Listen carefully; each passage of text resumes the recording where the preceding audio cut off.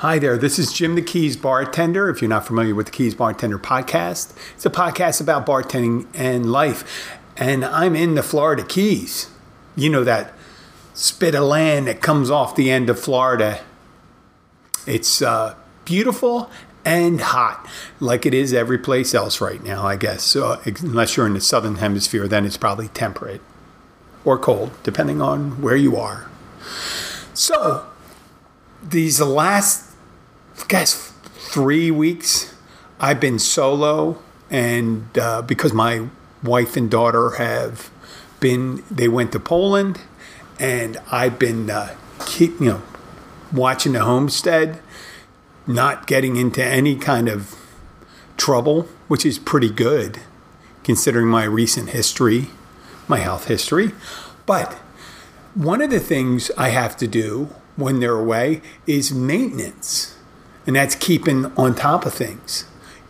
Just making sure, because when you're a guy, I used to live by myself, you just take care of things. Your people have a certain level of comfort with the amount of clutter they can have or cleanliness. And I was, as a single guy for years, I was pretty good at keeping the clutter down. I didn't have a bunch of laundry all over the place and things like that. I actually had a hamper or a thing I put a basket where I put my clothes in, and I would stay on top of that stuff. And I always make sure at the end of the night, no dishes in the sink.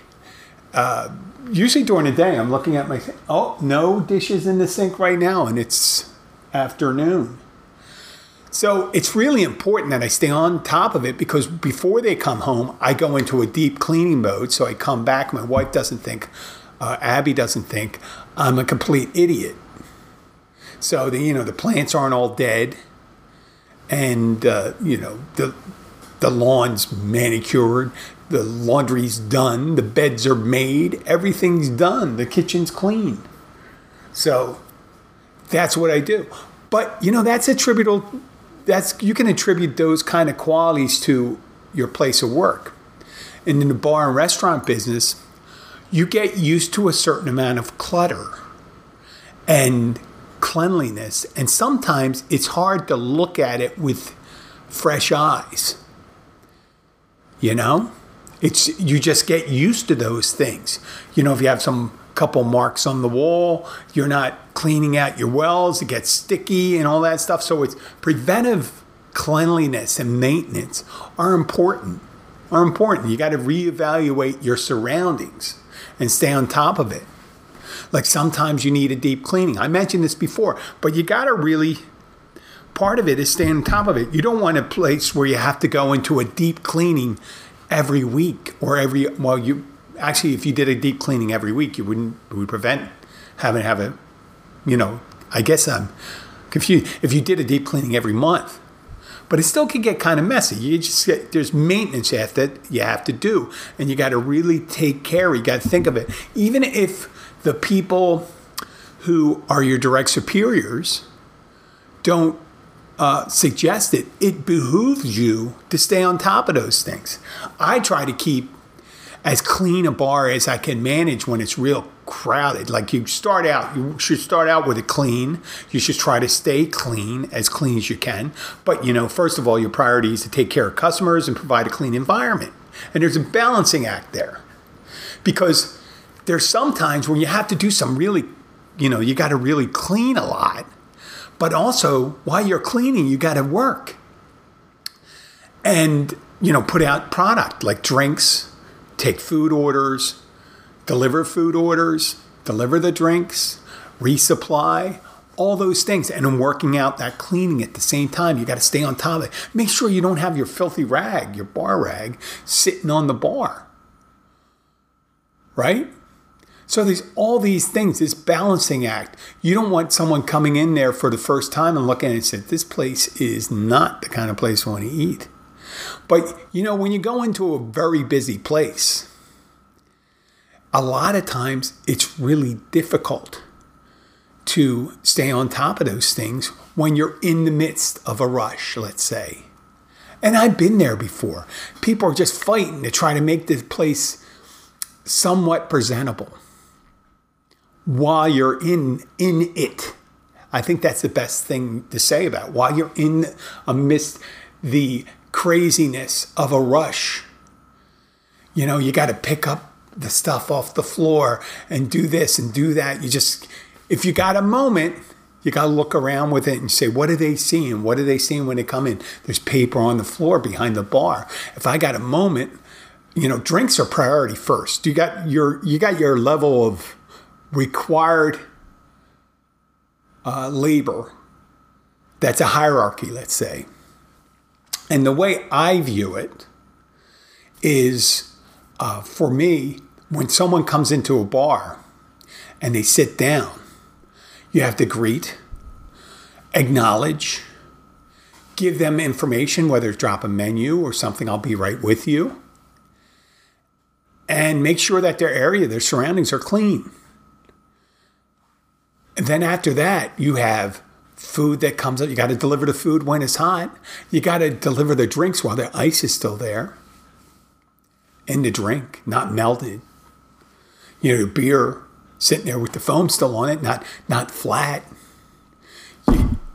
There's a level of hierarchy, and you have to do that in kind of like you got to make the decisions. You got to make valued decisions.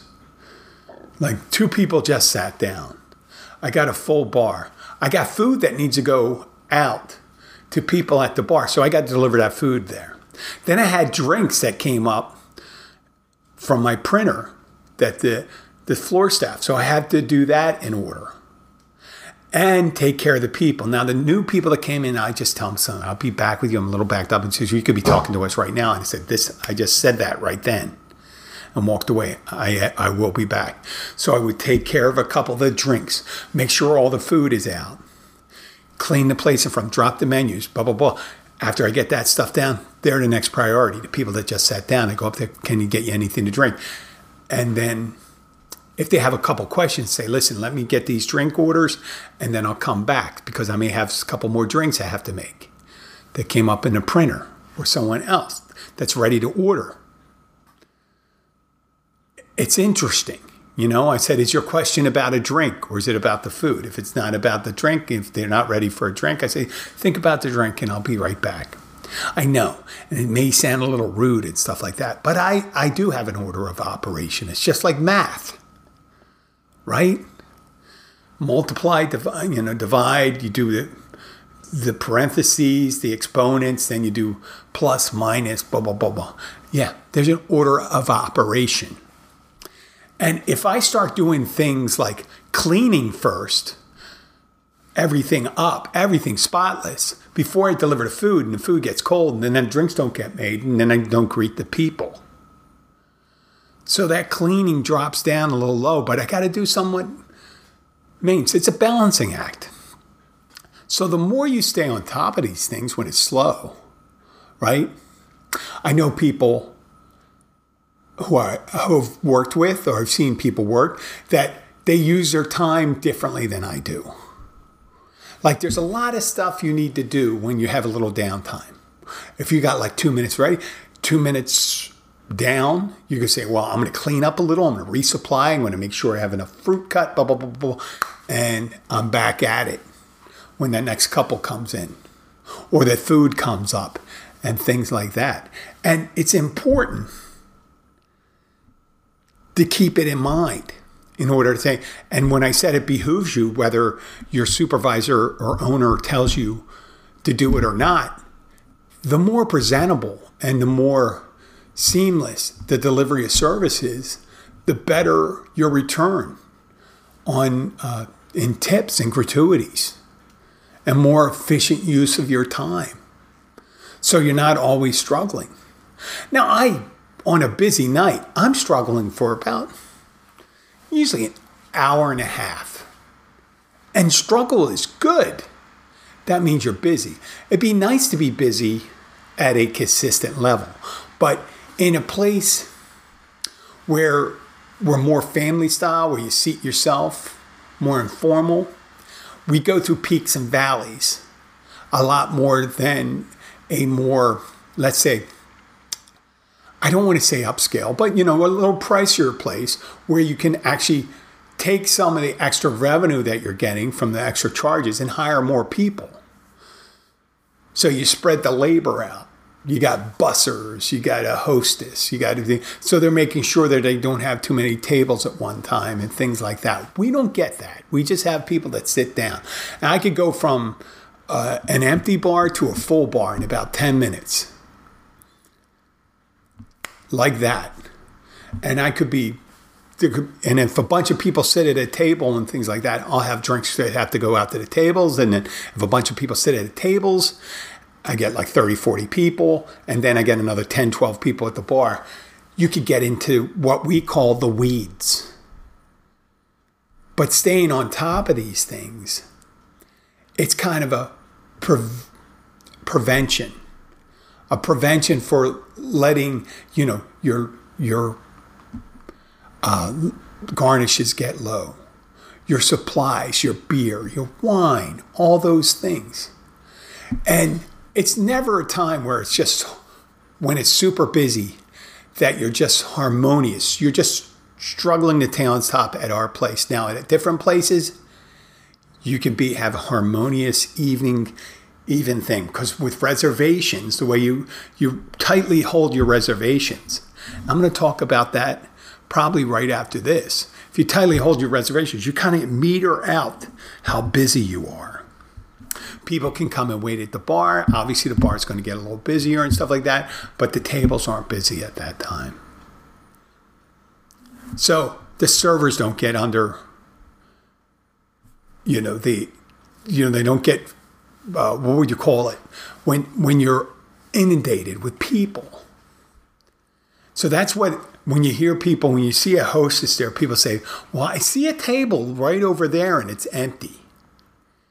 Well, since COVID, and I know we're sick and tired of hearing it, it's been hard to get people in the service industry to work or to get people to fill those positions. I guess there was a lapse during COVID where certain positions became open in different industries and people stopped going into the service industry and the compensation may not have been working too well. There's not really great benefits in the service industry, so it's hard to get people in there. So what happened during COVID when you had more, people came back, we had a less pool of workers. And we're especially feeling here in the Keys, you heard me say this before, that hours are more limited. The amount of capacity places can hold seem to be more restricted. So what a hostess and a seating plan has, when people say, well, can I get a 7 o'clock reservation? No, we're all booked up. They may have 4 servers, right? And they may feel that 20 people at one time is the most. And I'm just picked that arbitrarily. It could be 12, could be 10. But 20 people the most is what a server can handle. When there's reservations equal to 20 persons per server, they just say, we don't have any more reservations. They may still have seating capacity. They very well can have seating capacity. They just don't have server capacity. And that's hence you get the automated servers, meaning the robot servers that bring the food and stuff like that. You may or may not have served them or seen them. But that hostess works as a stopgap from the place getting too super busy. And if you tell someone we won't have a seating for 6 people for an hour and a half, yeah, they may not wait around at that bar. But you tell them that you have we'll be ready in 15, 20 minutes. They'll hang out at the bar. And then that becomes a problem of the bartender at the bar because they're going to have to take care of everyone at the tables and the people at the bar. But that's what a bartender is there for. So just remember, I was talking about working on your labor, working smartly. Do it for yourself. Do it for your tips. Do it for your well-being. It's worth it in the long run. Stay on top of that, the cleaning, the work, and the rest of it will take care of itself. just this morning, I was thinking about doing this podcast, right? And as you know, if you're an avid listener, I have several different hats that I wear. It's bartender. I'm a fitness instructor. I'm also obviously you're listening to this, I'm a podcaster. And I'm also a notary. And notaries in Florida can also do weddings as a wedding officiant. And I do loan signings when people do mortgages, or when they're selling a house, state papers and stuff like that, they have to sign. And they're a little more ornate and stuff. So I'm always listening to the phone. I got my girls in Poland. I'm keeping an ear to the phone on that. Today's my day off, but normally Monday is my day to take care of things. Right? I got appointments. Normally I have in the morning, I have my spin class. And I do the podcast and then plan the rest of my week out. And a lot of times I don't spend a lot of extra time working out and things like that on those days. Well, today I had some extra free time and I was just relaxing. And don't you know it, right out of the blue, I get a phone call. It said Philadelphia. And when I see Philadelphia, I don't have a lot of, I have distant cousins in Philadelphia right now. That's it.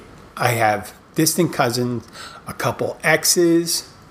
I'm only one ex-wife, and she's not really in Philadelphia, but I see that area code, and I'm thinking, I know it. Philadelphia's calling. The city of Philadelphia is calling me. Jim, what you up to? No. I get this phone call, and it's a friend of mine, a voice I haven't heard, and I'm going to try to be as accurate as I can. 37 years. 37 years I haven't heard that voice. I didn't really quite know the voice until they said who they were. And since they didn't volunteer, I didn't tell them I was going to be podcasting about it. And it's been 38 years. I'm not going to give up that person's anonymity until they talk about it. But I can talk about the things because no one's going to know. It's 38 years ago. And the really interesting thing about this person I met, this guy, we were friends in college. And nice thing about people that you didn't have a hard parting with, you get to reminisce. And we went full blown into it, 2 hours, maybe longer. Going back, we met in our dorm. And I was living in the Calhoun dorm on Drexel University. It was 1982. 82 and 83. I lived in that dorm, and the guy had lived just probably 4 dorm rooms down. He went to another Catholic school inside the Archdiocese of Philadelphia. I was in another one. We ended up becoming friends. And this guy, I came home for dinner. I lived in the interesting thing for both of us, I guess, he lived a little outside the city. I was the only zip code in the city that was given the okay, that zip code I lived in, to live on campus. The rest of it, if you live within, you were designated a commuter. I, on the other hand, I was in the zip code where far enough reach from this college that I could live on campus, which is great because it saved me another 40, 45 minutes. I was in the city, and if I took the bus, it'd be like at least an hour, hour and a half.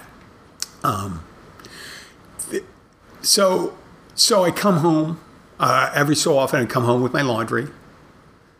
If I didn't do it there, a big bag of laundry on Sunday, and eat dinner and head back to school. Well, I'm eating dinner with my family. My dad asked me, how's everything going? I said, this is just a couple weeks into the term. And I said, I became friends with this guy, and his name was so-and-so. And I said his name, and my dad said, that's interesting. And it was a unique name. It actually sounds like a name from a Dickens novel, right? And my dad goes, I had a friend when I was 5 and 6 years old by that name. And when he grew up in Olney, in another section of Philadelphia. So I went back and I told the friend of mine that I met on my floor, I said, hey, listen, my dad had a friend when he was 5 and 6 years old. He had the same name as you. As your father goes by the same name? He goes, yes, and he grew up in Olney too. I said, wow, that is weird, huh? Even though it's not weird to run into the child, but to become friends without knowing of a person who was also friends with your father in a big, very big city. At that time, Philadelphia had upwards and over 1.7 million people there. So we ended up being friends, unbeknownst to each other, that our fathers had been friends. And we had stayed friends in college. And because of the nuances of the 80s, nowadays, I guess it's harder to separate yourself from friends. That's interesting dynamics too, with, cell phone technology, owning the same communication identification, which is your cell phone number. You could have the same. For years when I lived in Philadelphia, I had taken my number with me to Florida, and I kept it for, at least 8 years in Key Largo. I had a 215 area code, which is Philadelphia area code.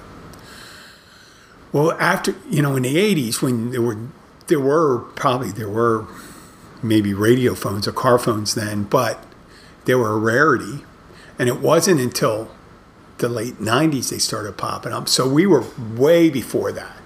So you regularly lost contact with people. There was no internet, no generally used internet.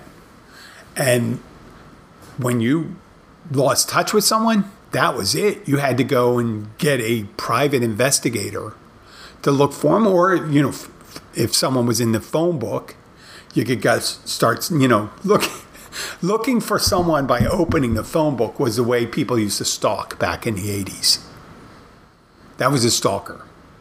You go and look and say, I wonder if this person's in the phone book. A lot of times if people did not want to be contacted, they go, oh, I don't want to be in a phone book. Or they wouldn't give their name, or wouldn't get it. They just move someplace, not submit their name. And every time you got move to a new residence, if you were, landlines, your landlines did not go with you. So the number you had in 1983 is not the number you had in 84. You move one, you could be subletting an apartment. You can be moving around all these different places. Nobody can. But nowadays, we've all become inured to the regularity, which you could just go and Google someone's name and then start putting more and more information and start narrowing it down, and then you get it. And this is what this guy ended up doing. He ended up calling. For 2 hours. It was just amazing. It was refreshing to go back and speak to someone you haven't spoken to for 37 years, that knew you when you were young, when you were a kid. And that's the last time they met you. And then you got to catch up. You got to talk about kind of the age-related things you've had. Children, marriages, illnesses, occupations, catching up on these things. And I'm not going to go into big details on this person, because I realize if I start mentioning these things, the listeners on this audience are smart enough where they can connect it and find out who it is. Eventually, this friend of mine, I'm thinking, will not have a problem having their name mentioned. But since I have a podcast, I don't want people not to talk to me because they're afraid, hey, watch out. You're going to have a private discussion with Jim, and then he's going to go and do a podcast right after it and talk about it, which like I'm doing right now, but I'm not giving you any details. And I venture to guess, unless you're one of my other friends from college, right, that you will know who this person is. And I don't think I have other friends from college that are listening. So someday there could be those guys. Listen to it. I mean, my fraternity brothers don't even know it. There's something about, first of all, next month I'll be 60. And in this age group, there's only one other demographic that knows less about podcasts, and that's older people. As you go younger, there's more and more people know, right? So I got in to podcasting at the tail end, so that people necessarily don't know. I have a reasonable amount of notoriety, I guess, in South Florida and the Keys and things like that, where people may or may not know who I am. It's a good chance they might. But as you go out in concentric circles further and further and further away, a less percentage would know that. Now, I have a couple friends up in Philadelphia and a couple bars and stuff that do listen. There's McGlinchey's, McGillen's. Used to be a lot of Mick places, huh? McGeehan's. Gosh, all those places, they were some of my haunts. I had was in Philadelphia. They may know where, but they'll not know this person. So I'm not giving up anything. But the things that you think talking to someone you haven't spoken to 37 years would make you feel particularly old, because the difference, the age I was when I met this guy, I was a teenager still when I met this person. I was a teenager, and he was talking about how recently he had went back to school, not as a student, but as a speaker, back to our alma mater. And he was looking at all the young people, and he said the boys looked like they were in 8th grade. And the girls looked a little older, and they looked different than the girls in the 80s. And I said, he said, the funny thing about it, the 80s did nothing for the way women really looked back then, because they were beautiful. There were beautiful women then. It's just that the style was very ephemeral. I guess the style of the 80s was very ephemeral and very distinct, much like the 40s, maybe like the 50s, but the 80s had its own. The 70s, not so much. The 70s, not so much. Maybe the clothes, maybe the hippie clothes and stuff like that, psychedelics. But the 80s had a very different characteristic. Not like it's like, it would be hard, like 70s you could mistake for the aughts, let's say, or the 90s. The 70s you could stick as 90s. If you went to a Grateful Dead or a Fish concert, you could probably take some of the kids from there, except for the earplugs and stuff like that they started wearing back then. They were pretty similar. 80s, though, that's the 1980s. And there's disco era, too, right? I guess disco era is from the 70s, 80s. But when I talk about 70s, talking about that. So, like I do many often times, I'm sidetracked again. But I'm talking to his friend. And like I said, you think, if I met I'm also twice the age, I'm 3 times older, I'm more than 3 times older than when we first met. It's so far then.